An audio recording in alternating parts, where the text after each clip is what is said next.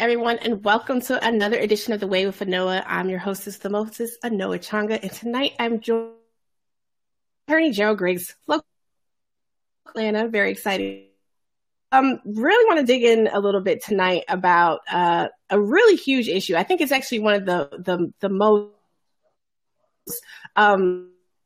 stories of the election cycle, and definitely now in 2017, as we look forward to midterms in 2020 and beyond. You know, this new voter fraud commission, in a few minutes to talk more,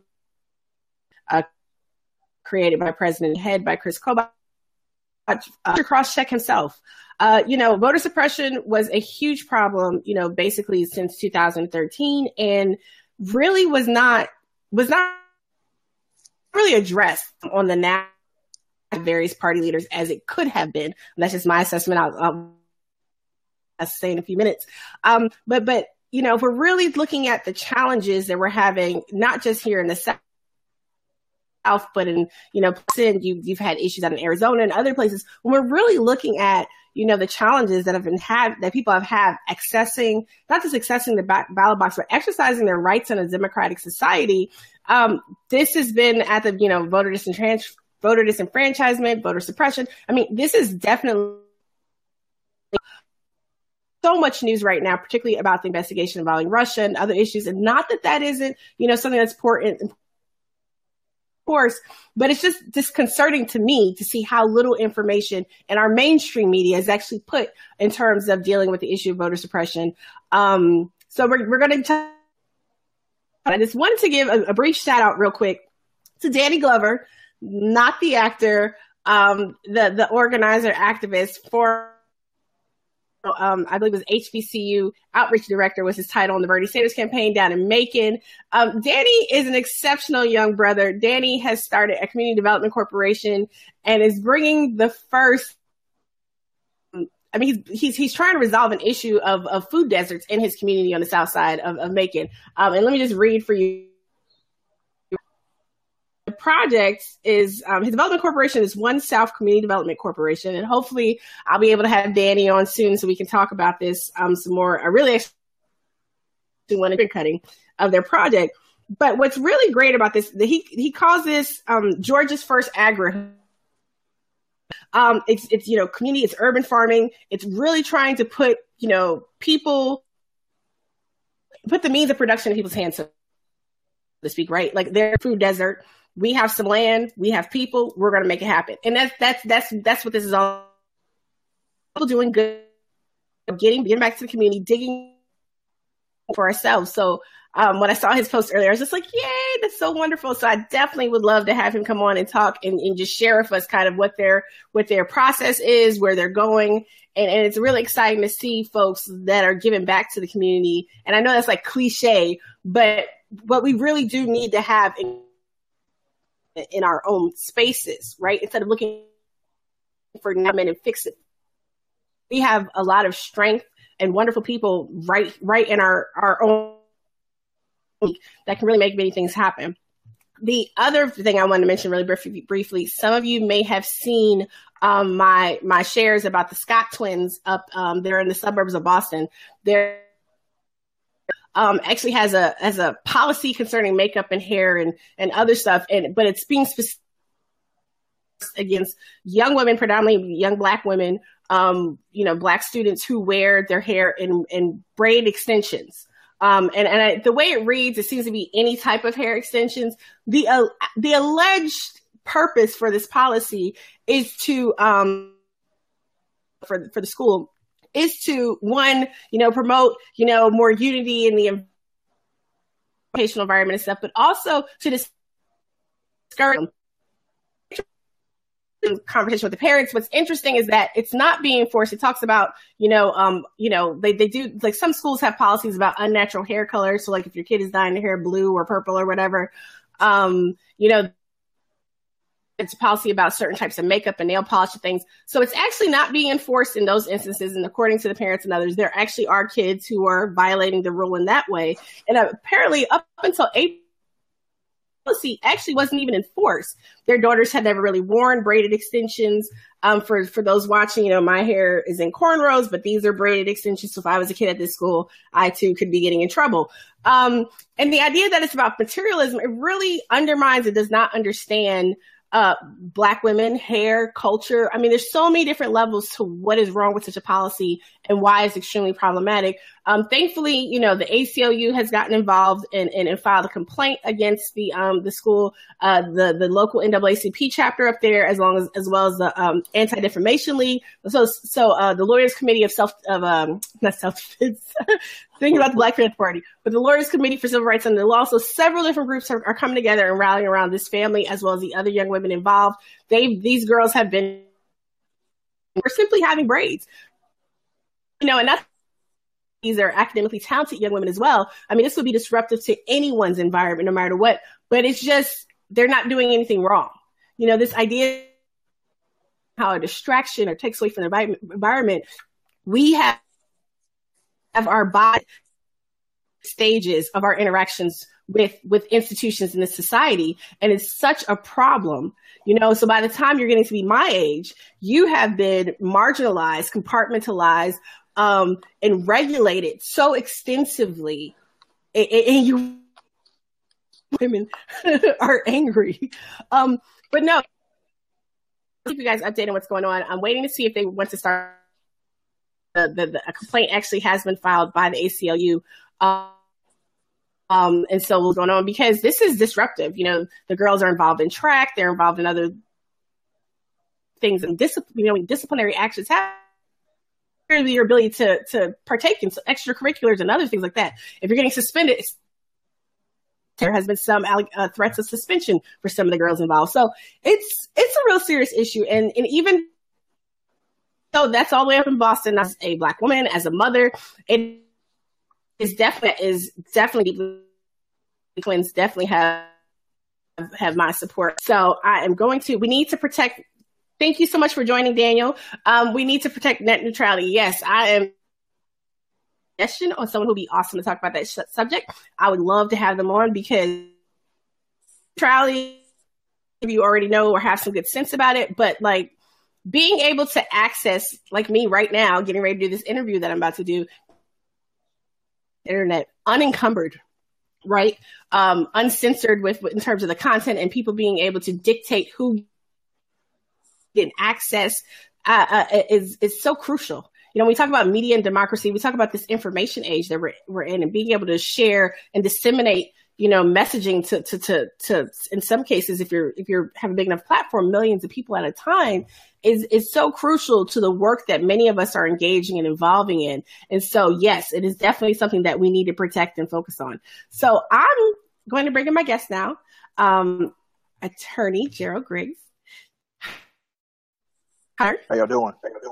I'm doing pretty good. Awesome. So just wanted to, if you could you are, I believe you're vice president of the Atlanta NAACP chapter, correct? Yes. Second awesome. Vice president. Second vice. When I talked to you, it's kind of breaking up. First, Gerald and I we've had a couple exchanges in the past, but I was supposed to interview Gerald before. Took part in a race series that was on TNT, and I was really impressed. Gerald had to is the right word, but Gerald segment with Richard, who was made being controversial, for back another term, your resolve and how you were even able to calmly in a room and express your way that you that experience for you, particularly in that documentary and inform or work tie into the work that you do this inauguration period. Okay. Yeah. I was able to be blessed to be on the show American Race with Charles Barkley, and they kind of couched it in a way where I got to talk about the work that I've been doing since the election of Donald Trump and how we're using social media in an effective way. And then they kind of sprung the idea of well, we kind of got this guy who we want you to be in an interview with, who's using social media in a non-productive, distractive way. So what would you think about doing an interview with Richard Spencer? And I thought to myself for a minute there, like, wow, I don't really know if I can do that, if I even want to do it. But, after some prayer and a lot of conversation with a lot of activists and attorneys, I said, well, I'll go ahead and do it. And so it turned out to be a definite experience in patience. But I think I got my point across to Mr. Spencer and his alt-right compadres that, we as African Americans aren't going anywhere. And by you espousing hate and saying that's your heritage, we've heard that conversation before, and we have definite pushback on that, and we're going to push back against everything you stand for.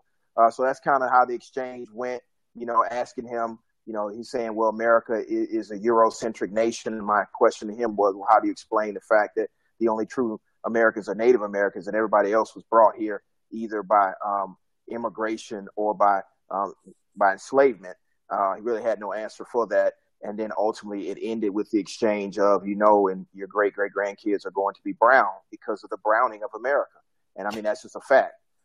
So he was definitely an interesting individual. I think I did anger him a lot because the next week he had the rally in Charlottesville where they had the tiki torches and they tried to reenact a Klan rally, which kind of underscores the hate that this man espouses, the hate that his group espouses, and the fact that they hide behind, symbolisms and big words that mean nothing more than hate. Yeah, absolutely. And I thought that was, not to, just to back up for a second, when that part in the show, I was watching with my younger sister and my daughter, and we all like hollered. And I think I might have messaged you when I was watching it, like, he just told that man his grandkids are going to be brown. I mean, what better way? And you were right. It was a fact. You were so composed. Again, you were not petty. You weren't like egging him on. You were so composed. And we always act like, I was just impressed because, in the face of someone and some of the stuff that he was saying, and whether he hypes it up for cameras or if that's just really who he is, which I think kind of that's really who he is. Yeah, that's who he is. So it was like I said, I was just like, wow, I really would like to talk to you about that experience, because to sit there with someone saying some of the things that he was saying, like he made comments like, well, white people are really good. Clearly we're really good at slavery and murder, or better at slavery than murder than everybody else. Like he was just saying so many like really like, not just racist, but just really out there, very vile, debasing human existence. And I was just like, wow, Gerald is just so like together. Yeah. And one thing that I really wanted to get across to people and even his supporters is Richard does not believe in the core values of America. Life, liberty, and pursuit of happiness. He doesn't believe in that. He said equality is BS. He actually called that slogan a little homosexual slur. If this is the kind of vitriol and hate that's coming from this individual, why are we even tolerating him being in the national spotlight? So I wanted to push back on that narrative. I wanted to give real consideration to actual facts and actual history, because this man's belief has made it all the way to the White House in the form of Steve Bannon.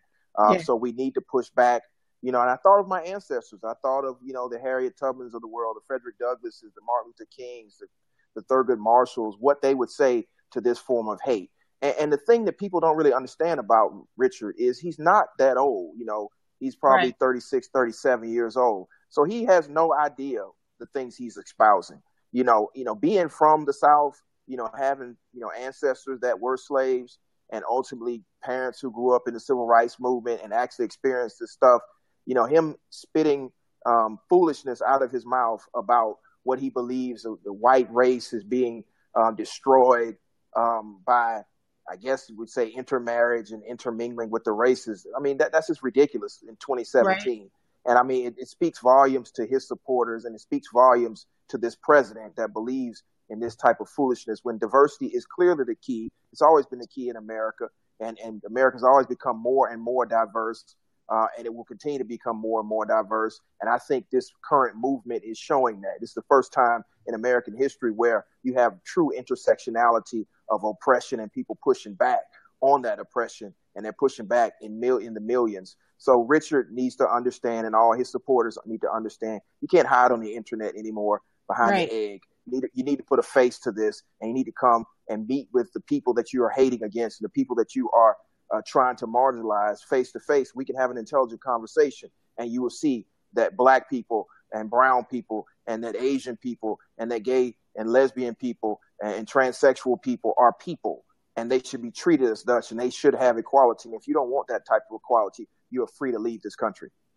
Absolutely. And just something that you said about, the reason why we're talking to people like him is because it's made its way all the way through the White House. And, people act like, Trump is this particular, animal that he is, right? He's this particular type of person that he is. But I mean, when we're clear, when we look back over the last, 2 decades plus with the Republican Party and what they have bred and allowed to exist and fester, that has made way for the likes of a Donald Trump, of a Steve Bannon, even, with a Richard Spencer on the national level now, this is what they've paved the way for. And, getting to, more of the heart of your work with the NAACP and our conversation in terms of voting rights. When we go back to 2013 and we look at we go back to 2010 with the massive redistricting, that has happened all over. And the gerrymandering, yes. The gerrymandering that happened. We look at Wisconsin, we look at places like North Carolina, then we fast forward a few years to 2013 with Shelby v. Holder, which essentially guts the vote, which neuters the Voting Rights Act.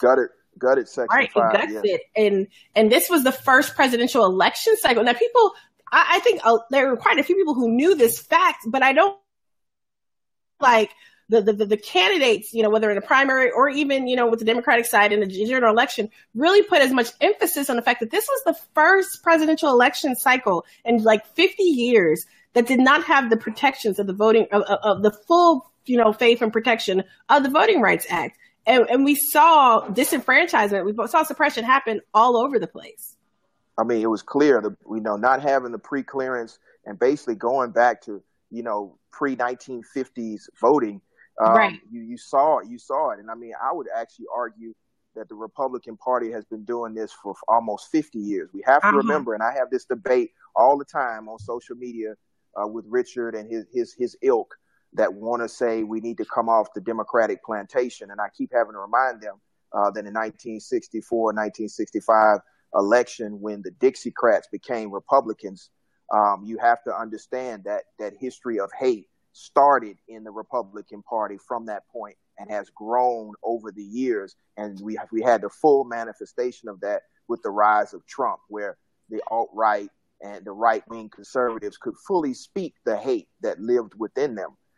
So, I mean, we have to address these issues that are coming from the far right that have now gotten all the way into the White House. We have to deal with gerrymandering. We have to deal with massive voter suppression through the cross-check system that now has a commission headed by the man who invented cross-check, which is basically widespread voter suppression of the likes of poll taxes and literacy tests that we have now to deal with. So we have to know that we are in a true new civil rights movement with both sides equally represented. It's not like it used to be where we were believing that we had come into a post-racial society. That was post-racial BS. We are in a full-blown civil rights age that is modernized, and we have to treat it as such. We have to come out from our silos, join with our allies on the front line, and take the fight directly to the people that want to oppress us, because the oppression is coming. I mean, you see what Jeff Sessions is already doing with reinstating the war on drugs, which is basically the war on black people.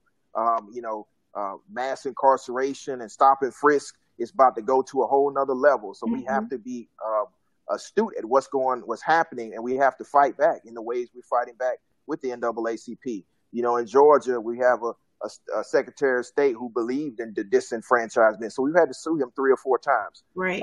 Right now, we had a major victory just last Friday in Gwinnett County, where we're trying to get more minority majority representation, where now Judge Totenberg at the district court level has said that minorities can join together in their claims. It doesn't have to be a singular minority to have the voter rights protection. So she certified the class, and we're going to push that one forward.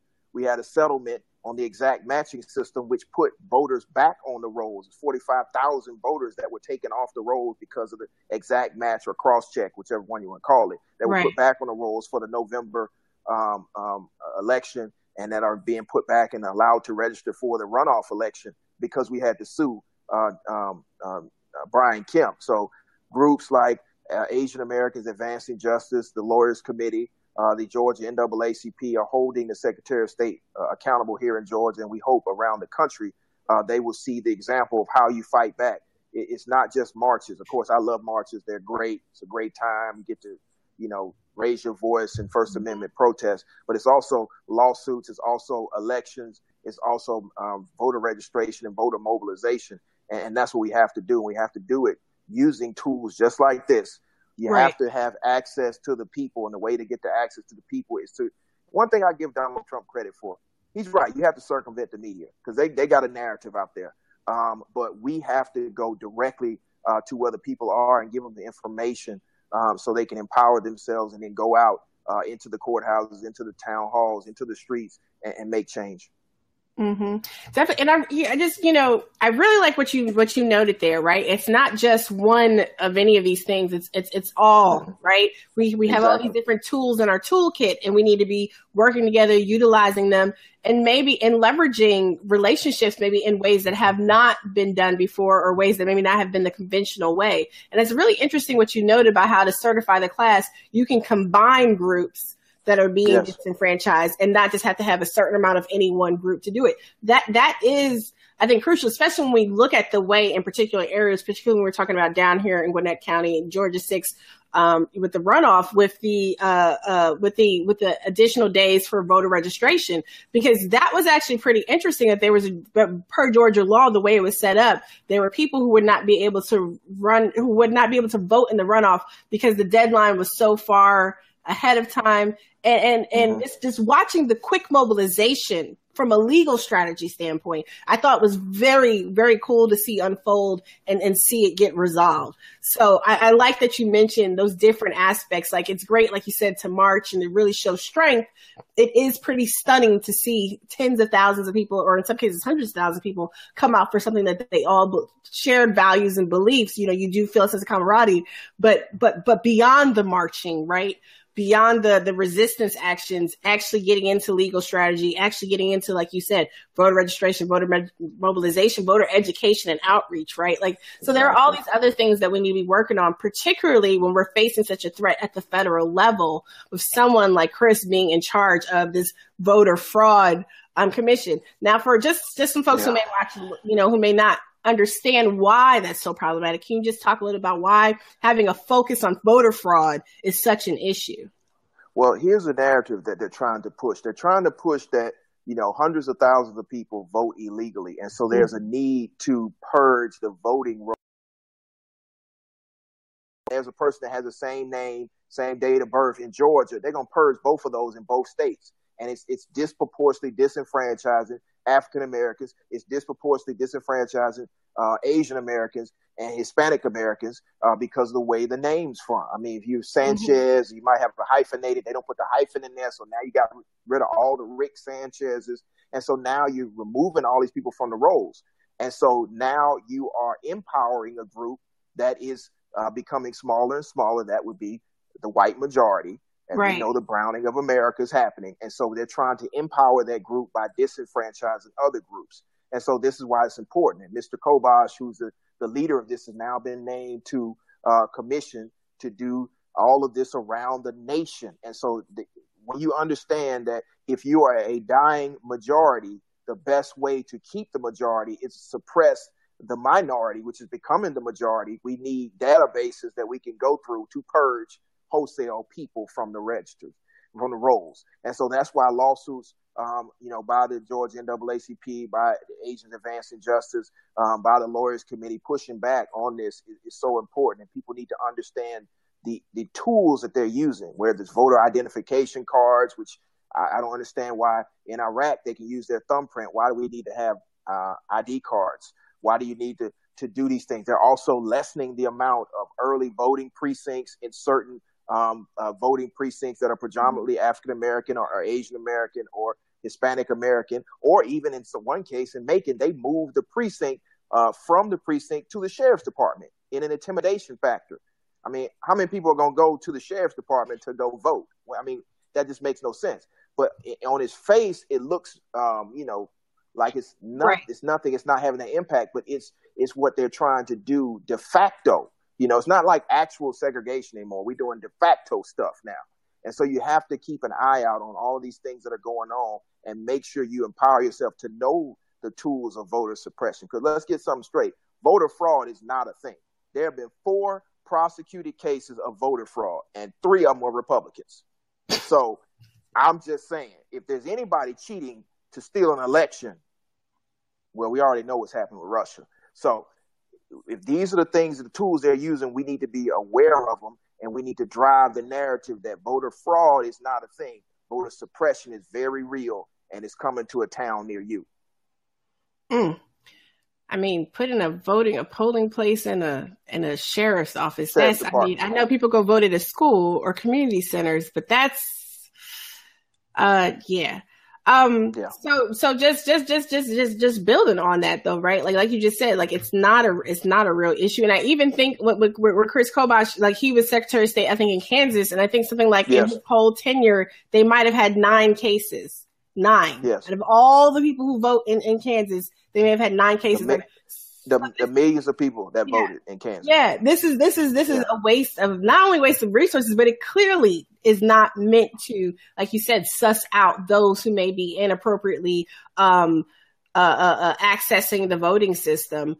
And I think you raised another good point about the not just the integrity, but the manner in which we are engaging in the voting process. I mean, there have been issues with voting machines all over the country, at least since 2004, 2000, right? And we still use these same machines. We saw accounts coming out of Detroit after the November election that there were machines that were broken. We've seen places that have ridiculously long lines because they don't have enough machines, or the polls open late, or there's so many other seemingly minor issues in comparison that really do disenfranchise. They disengage. They cause hindrances to people's ability to access that right. And so what can people do locally? Like, what can people do on the community level, on the state level? How can people get more involved in helping to make sure that this is something that is actually addressed properly and not just, raging about, maybe some of the federal stuff that we can't necessarily directly affect? Well, what you can do, and we did it in the 6th district, with the lawsuit to make sure that you have, because the federal law says you have 30 days before every election, right, to register, up to 30 days to register people to vote. So even in a runoff, which is what we sued the Secretary of State, and a federal court judge issued an injunction allowing people to register up to May the 21st, I believe. But one thing they can do is go down to the local board of elections in your county and ask and demand for more early voting sites. And we did that here in DeKalb County. There are now 6 early voting precincts for the 6th district election. And that doesn't even cover all of DeKalb County, because it's not all of DeKalb County gets to vote in the 6th district.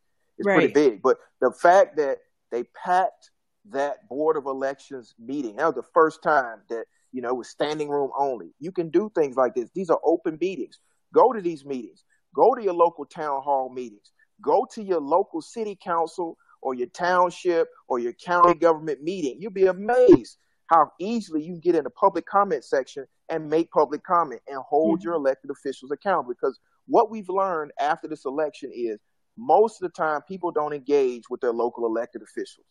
Now is the time to engage. Not when they're out looking for your vote. That's too late. You need to go to every committee meeting, every council meeting, every county meeting, and ultimately every state level meeting, because you're amazed. You go down to the Gold Dome, and it's a different world under that Gold Dome.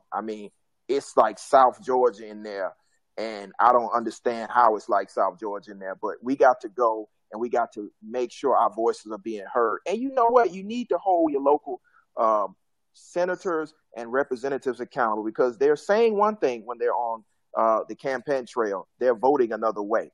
And so that's how you can mobilize that way. Get their email address. There's an app on Facebook where you can look up every single elected official in your zip code, and you can know them. It's got the email address, their phone numbers. Call them. email them. Mm-hmm. Make sure that the people that work for you and not these paid lobbyists. I've been down to the Gold Dome in the 40 days that they were in session. I was down there 20 days. I saw lobbyists after lobbyists after lobbyists. And my response to them and the lobbyists is, I represent more votes than you do. The last time, we checked, there was 65,000 Georgians in the street, back in January 21st. So, that's 65,000. So that's what you need to do. Hold them accountable for your vote. Make them do the things that are responsive. If you want criminal justice reform, go down there and demand criminal justice reform. And I'll give you a secret on how you get criminal justice reform without even passing another law. It's called jury duty. Please stop trying to get out of jury duty. You go sit on the jury, make the state prove their case beyond a reasonable doubt in every single case. And you can force criminal justice reform so that brown and black folks are not disproportionately going to prison. That's the easiest way to do it. That's what I tell everybody when I have an opportunity. Don't try to figure out a way to get out of jury duty, because one day it's going to be a family member or a friend or yourself that's sitting next to that defense attorney, hoping that they can get a jury of their peers that will listen to the case and hold the state to their burden.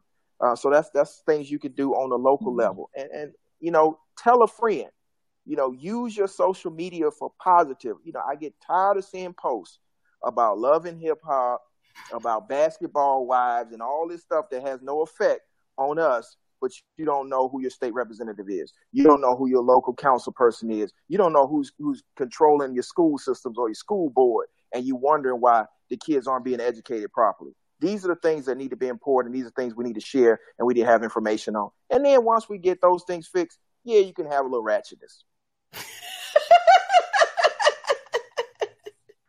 Yeah. Hilarious.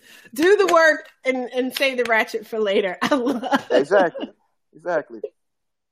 So what else are you all working on? Georgia NAACP, Atlanta NAACP. What else are you guys working on locally at the moment as we're looking beyond, J21 happened.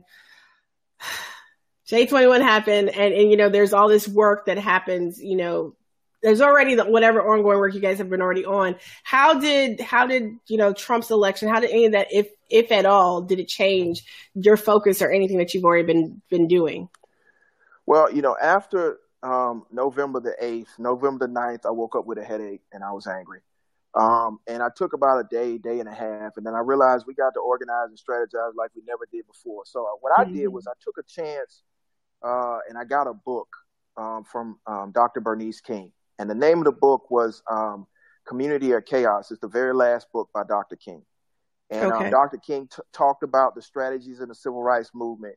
And he talked about the difference between the poor white and the poor Negro. And of course, we're not Negroes anymore. We're African Americans. But he still spoke to the same thing. We have to speak to the issues that are common to all Americans, and we have to touch them in a way that they haven't been touched before. The poor white person needs to understand that the same wants and the same needs that he has is the same wants and needs of the Muslim American, of the African American, of the LGBTQ Americans. And we have to make them understand that. And we have to do that in a way that speaks to their humanity. It speaks to our humanity. And we have to let our elected officials know we're watching them. And so what it made us do at the NAACP was to make sure that people know beyond a shadow of a doubt that the monster that is the NAACP is woke. And trust me, the monster is awoke. And what we're doing is we're mobilizing. We've been a part of every single march, every single rally that you've heard of in Atlanta and Georgia, well before November, but now after November, and so what we're doing is we're partnering with groups, partnering with Black Lives Matter. We're partnering with our Muslim brothers and sisters. We're partnering with our LGBTQ brothers and sisters. We're partnering with the Women's March. We're partnering with everybody to understand that we may have come over on a different ship, but we're all in the same boat now. And what we are doing is putting together town hall meetings, rallies, and we're pushing the vote for the 6th district, because we're going to change the 6th district. And then we're pushing the vote towards November when the mayoral election occurs. and we're going to change the face of Atlanta. And we are giving voice to the gentrification that is happening in this city, because a lot of people are talking about stuff that's going on the federal level, and we can't really control that with the exception of the 6th district race until we get to next November in 2018, when we will turn this whole state blue. But and again, the NAACP is nonpartisan, but Gerald Griggs, the attorney, is very much so partisan. So I just got to be real. The NAACP is nonpartisan. We will support any candidate that wants to come and speak directly to the people. We'll get the people there, and you can make your pitch. But, so those are the things that we are doing. I mean, again, we've filed at least 15, 20 lawsuits on voting rights, on voter suppression, on environmental issues. So we are always in court. That's what we're going to do. But we're also in the community. You name it, we're probably a part of it. And what we need from the people is this. You need to get involved in an organization, whether it's the NAACP, whether it's your local homeowners association, whether it's the DeKalb Democrats, the DeKalb Republicans, or whatever you feel like you need to get involved. But you need to get involved, and you need to be present. I know the political climate now is turning a lot of people off. But see, that was we made back in November. We had a lot of talking heads on TV, people that we'd never seen before, talking about, well, it was a lesser of two evils, so you don't even need to participate. Well, I hope y'all learned that logic was dumb. It will continue to be dumb, and you need to hold the people accountable that said it. After we've done all that, we need to make sure we get people out to vote. Voting is the most fundamental right you have as an American citizen. That's why I wore this T-shirt. The president, our real president, said, don't boo vote. You need to vote every single time. You need to vote for your local dog catcher, cat catcher. You need to vote for the coroner. You need to vote for the probate judge. You need to make sure you vote because, turnout in Georgia is abysmal. We usually get 30% of the registered voters turn out to vote, and you wonder why things are so bad. You got to vote. But not only you got to vote, you got to make sure your children understand why it's important to vote. Right. If you want your schools to be better, you got to vote. If you want your roads to be better, and we all dealt with 85 collapse. You see how quick they got that road built? 42 days, $3 million. Imagine we could fix all the roads like that. We can have MARTA going everywhere. We can fix all these things. I'm giving the side eye, like, why is this not fixed? Why is this still happening? Why we still got potholes on the south side, but y'all fixed that interstate in 42 days. These are questions you need to ask. And so what I'm asking the people is the next time that you see a protest, come to the protest. Because the thing that people don't understand that the news does not report about the protests is that these are like family reunions. They are teach-ins where you can understand your civic duty, your civic responsibility, and your rights, and how you affect change. I'm going to give you an example. Karen Handel had a political fundraiser where she invited Paul Ryan to come down here. Mm-hmm. We had more people outside the fundraiser than they had inside the fundraiser. Okay. The whole fundraiser, they said at least 6 times, you see the energy on the people from the people outside. We need that same energy inside. That is what the resistance looks like. We are holding them accountable. The reason why President Trump, 45, is having the roughest 117 days, but who's counting, of his presidency is because of the resistance. You need to join the resistance because the resistance is wonderful. It is very strong. When our senators, both Johnny Isakson and David Perdue, decide they don't want to have town halls, we put up billboards calling them out. We show up at their office every Tuesday saying you're going to listen to the people. And now they're saying, well, we're all flown in, we're parachuted in. No. These are Georgians. These are people that live in the 6th district, the 4th district, the 3rd district, the 1st district. And these are all voters who are going to show up on June 20th. They're going to show up next November. And they're going to show up to every election after this because we learned the danger of not showing up. So that's what we need all the viewers to do. We need you to show up, hold them accountable, teach your kids to vote. Because I'm gonna keep it real. I'm a 5th generation Georgian. My great grandmother and dad alert. My grandparents were slaves. Mm. I don't have an excuse. I have no excuse to say, well, because they were beaten and they weren't educated and they were prevented from having the franchise, I can take a day off. No, we have a responsibility to our ancestors. We have a responsibility to all of those that laid down their lives in the civil rights movement. We got a responsibility to the kids in Ferguson and the kids in Baltimore and to Trayvon to make sure our voices are heard. Mm. Mm-hmm. And we have to make sure we do that. I mean, if we don't do that, there's no use in talking about this stuff anymore. So what I need y'all to do is to join us in this fight, because it's just that, a fight, and we will be victorious. It's as simple as that. You know, I enjoyed being on that show with Richard Spencer. Why? Because I told Richard Spencer and all of his supporters that there are black people out here that are not going to stand for this. There are brown people out here that are not going to stand for this. There are gay and lesbian and transsexual people that are not going to stand for this. So you can say whatever you want on the internet, but we're going to show up and we're going to show out. And those 150 people that were out there with those tiki torches, how about this? Y'all have a parade in Atlanta. You bring your 150. I'll bring my 15,000.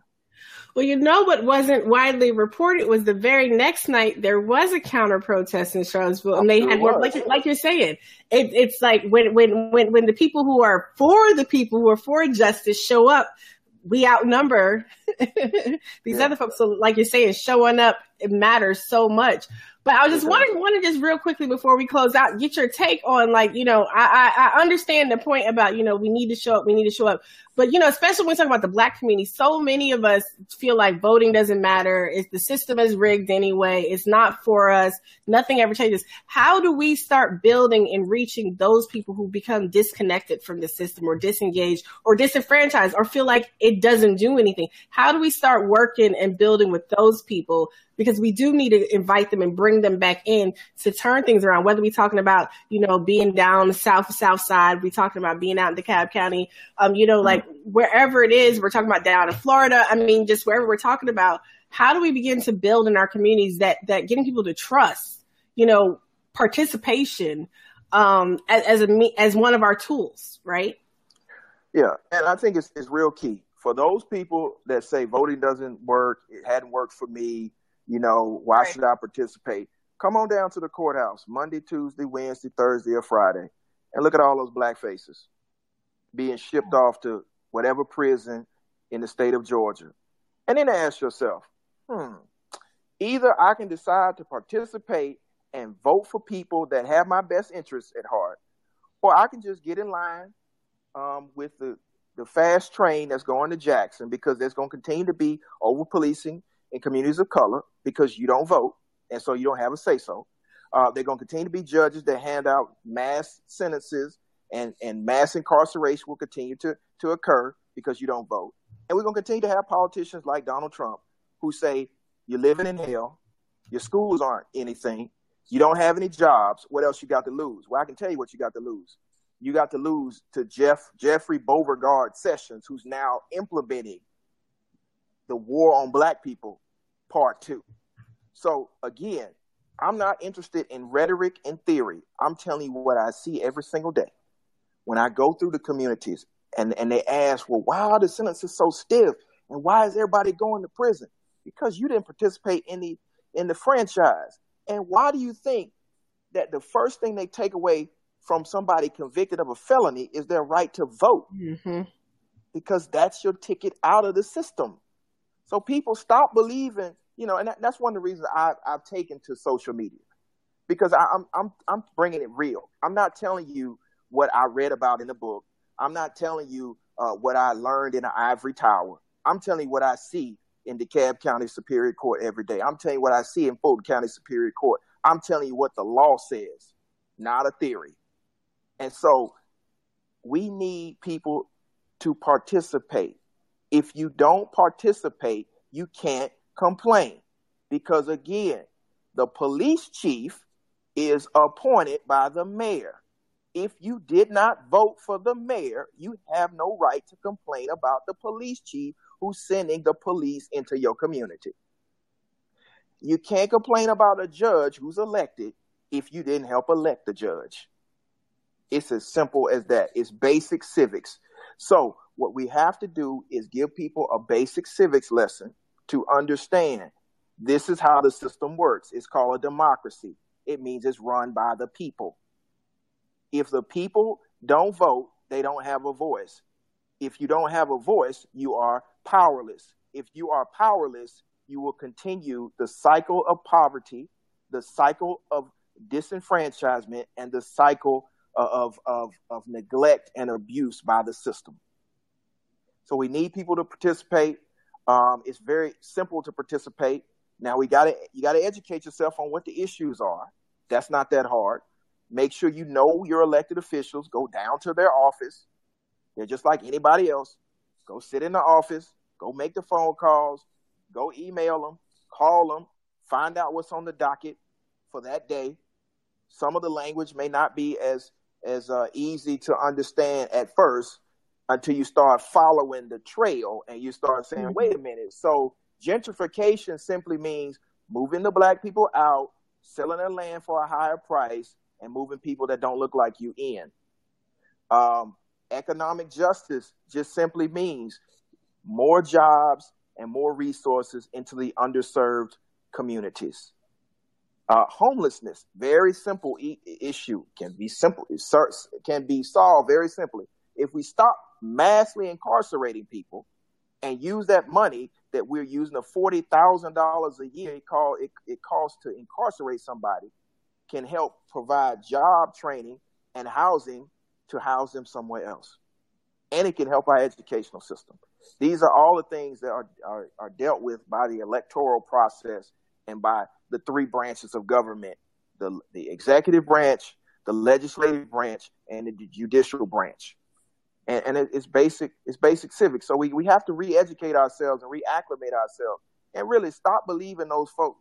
Look, I like going to the barbershop. It's cool. But I'm not going to get my advice from the barber and the dude talking in the barbershop. I mean, think about it. You go to the side of the corner to get any type of health care? No. So you need to go to the professionals. And the professionals will tell you the truth. They will break it down so you can understand it. It's not that hard. And then they will lead you in a direction that needs to be led. So we need more of our professional leaders to step up. We need the churches to step up. Stop preaching prosperity and preach truth. The truth is that our communities are under siege, and we have to do something about it. You know, the preachers of the past, the Dr. Kings of the world, even Malcolm in the Nation was preaching about the conditions of the people. You know, I'm sorry. If it means that for everybody to have a house in your church, you can't have a Maybach and a jet, well, maybe you don't need a Maybach and a jet. I wonder who you're talking about. Maybe you need to worry about the flock. Yeah. I'm just saying. And so, I mean, I think that's what we have to do. It's not that hard. We have to really care about our community again. And as for me, I'm going to be in our community. You know, if I'm not in a courthouse, I'm marching in the community. If I'm not marching in the community, I'm at a school. That's another thing we got to do. Seriously. We got to go back into these elementary schools and back into these middle schools and back into these high schools and have real conversations with our kids. That means every day. Not once a month, not once a week, every single day, because they're looking at us as examples. And we have to be positive examples and positive role models. We need the doctors, the lawyers, the engineers. We need the nurses. We need the sanitation workers to go and show them a different way, because everybody's not going to be an athlete. Everybody's not going to be an entertainer. You know, Charles Barkley told me something that was real interesting. This coming from a Hall of Famer. He says he goes into schools and he asks them, how many of y'all want to play in the NBA? And everybody raised their hand. He said, okay, listen, I played in the NBA. I think he played 15 seasons. Nobody talks about the guys who played 3 seasons who are barely making ends meet. You know, the reason why Charles doesn't like to do a lot of video games and stuff like that is because they won't give him money that he can donate to the older players who didn't get a pension. That's real life. So as much as I love LeBron, I'm actually watching him right now, everybody can't be LeBron. And we need to tell these kids that everybody can't be LeBron. And for these entertainers that are living a false narrative for the kids. Listen, if you run around with choppers and Molly Percocet, you're looking at 15 to 20 years in prison. I can count the number of artists that have come into my office crying, talking about, I didn't know that shooting at somebody in a crowd could get me 20 years in prison with the real killers and dope boys. Let's just be real with the kids. So, I mean, it's time. Dr. King didn't give his life. Malcolm didn't give his life. Marcus Garvey didn't have to go to another country for the foolishness we're doing right now. And so we need to be the fair-minded, honest people that our foreparents raised us to be, and help this next generation to understand that everything you see on TV is not real. We need more Cosby shows. We need more Different Worlds and less Real Housewives. Well, I appreciate you so much for taking the time, and I think we need to have maybe a scared straight tour with Attorney Gerald Griggs happening in the Atlanta metro area, where we can live stream it for some other folks around the country. But I mean, you touched on a really great point about engaging our youth in particular in civic engagement and just helping them understand how things work. My son is in middle school, and he actually got to do junior achievement. This is his second or second grade. And he got to learn about how to budget and write a check. And, there's so many of us that say, like, I wish I learned that stuff. And not all schools have the same access to opportunity like that. And so we really do need to have eyes focusing on our elementary, middle, and our high schools, because maybe there's some resources that the community could provide to make sure that certain programming is happening, make sure that, kids, because there are kids, maybe all the kids say they want to be the NBA player because that's what everyone knows, but and so-and-so might want to be, I did career day last year, at my daughter's high school, and there's a young lady who wanted to be a funeral home director. Wow. And okay.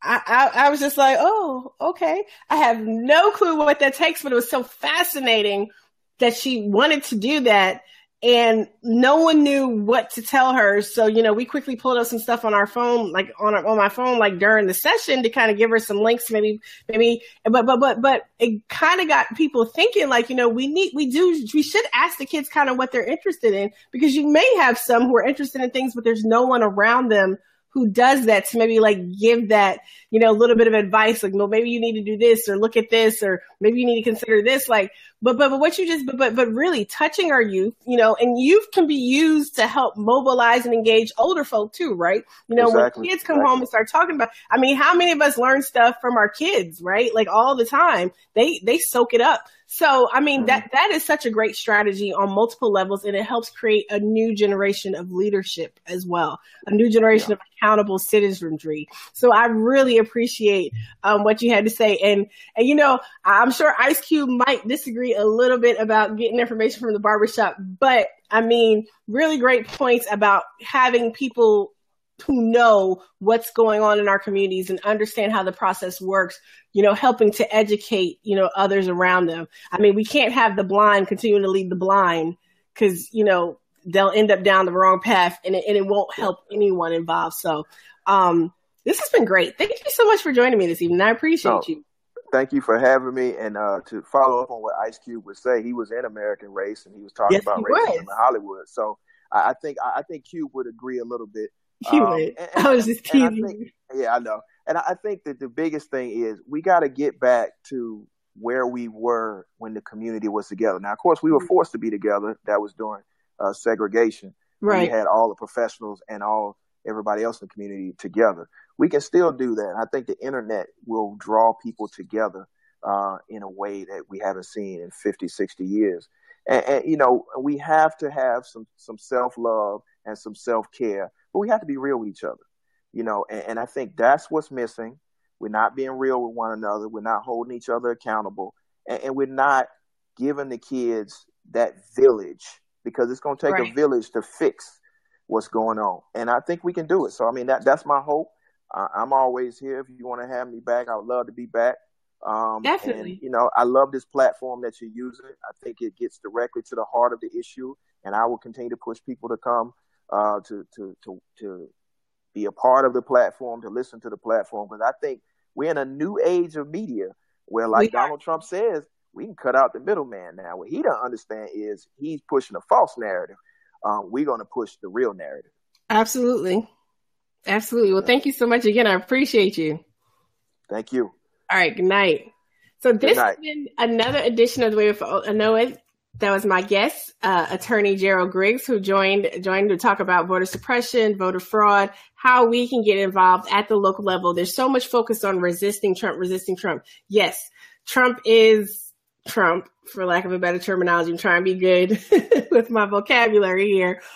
But there's so many different strategies that we can start using at the state and local level to address the issues, many of the different legal issues, many different laws, policies that are directly impacting our lives are decided at the state and local level. There was one other story that I wanted to touch on real quickly before I close out for the night. Other additional changes, Trump has still put forth, his proposed budget that'll be taken up by Congress, and going along with his budget are proposed cuts in education in various different areas. Some of the ones affecting higher education, since that's been something that a lot of folks have been talking about, higher education funding, financing, providing opportunities for students to be able to get that, next level. Cuts to things like student work study, Pell Grant. One of the things that directly, affects me and other people that I know, and I know it's a shock for a lot of folks, is the public service loan forgiveness program. There is talk that possibly with some of the proposed changes from the president, that this program would actually be axed. And we're actually coming up on the first 10-year group, right? So this is the first group that would actually be eligible coming up, in the next year. I think it is, they'll be eligible for student loan forgiveness if they've been working for 10 years in public interest. So there's actually a lawsuit pending that was pending against, the Obama Department of Education because of some ways that some people's work had been interpreted. And then so they thought they had their 10 years and now they're being told they don't. So that it's a lot of really interesting stuff going on. But these are things that, the president, it's Congress's job to pass a budget. It's Congress's job to make sure these things are fully funded. So these are issues that we need to start paying attention to as collectives, and we need to mobilize. And I know there's a lot going on. I know that we all have our daily lives and things that we manage on a regular basis, but it does require increased degree of engagement that many of us in this current generation, at least, have not been as used to. But like Gerald mentioned, with social media, we had the opportunity to do petitions and do massive phone banking and all types of stuff to really help move the needle on the issues that matter. The last thing I wanted to just let everyone know, there is the People's Summit taking place next month, June 9th through the 11th in Chicago at McCormick Place. I believe that the website's peoplesummit.org. If you are, African American, I'm actually the one that is approving those applications for African Americans for running as the affiliation. But it's a great opportunity to network and interact with other people. The deadline is May 19th for applying. There is some travel stipend available for those in need. Really a great convergence of progressive minds and people from all across the country, really putting a focus on trying to engage folks in the Southeast in particular, as well as folks out West, outside of, basically the California, New York hub. Not that there's anything wrong with anyone from New York or California or DC, but really trying to engage activists from the Deep South, other areas that may be traditionally overlooked in the general political landscape. There's a lot of moving pieces. We are heading into the summer. We are 50 years from the Summer of Love. Summer, we're 50 years from, summer 67, there were so many powerful convergences of people and energy and ideas that happened. And we're in another pivotal moment where we really can build on the convergence of movements, ideas, people to leverage not just a win in an election cycle, whether it's the different special elections that are happening or municipal elections that are happening this year or the midterm elections coming up next year, but really creating, tighter community bonds and sustainable engagement, right, to then lead to sustainable change that we're able to maintain. So this has been The Way with Anoa. I thank you guys for joining me once again tonight. The video will be up on YouTube in a bit and it'll be available on other platforms. Thank you. And good night. Peace.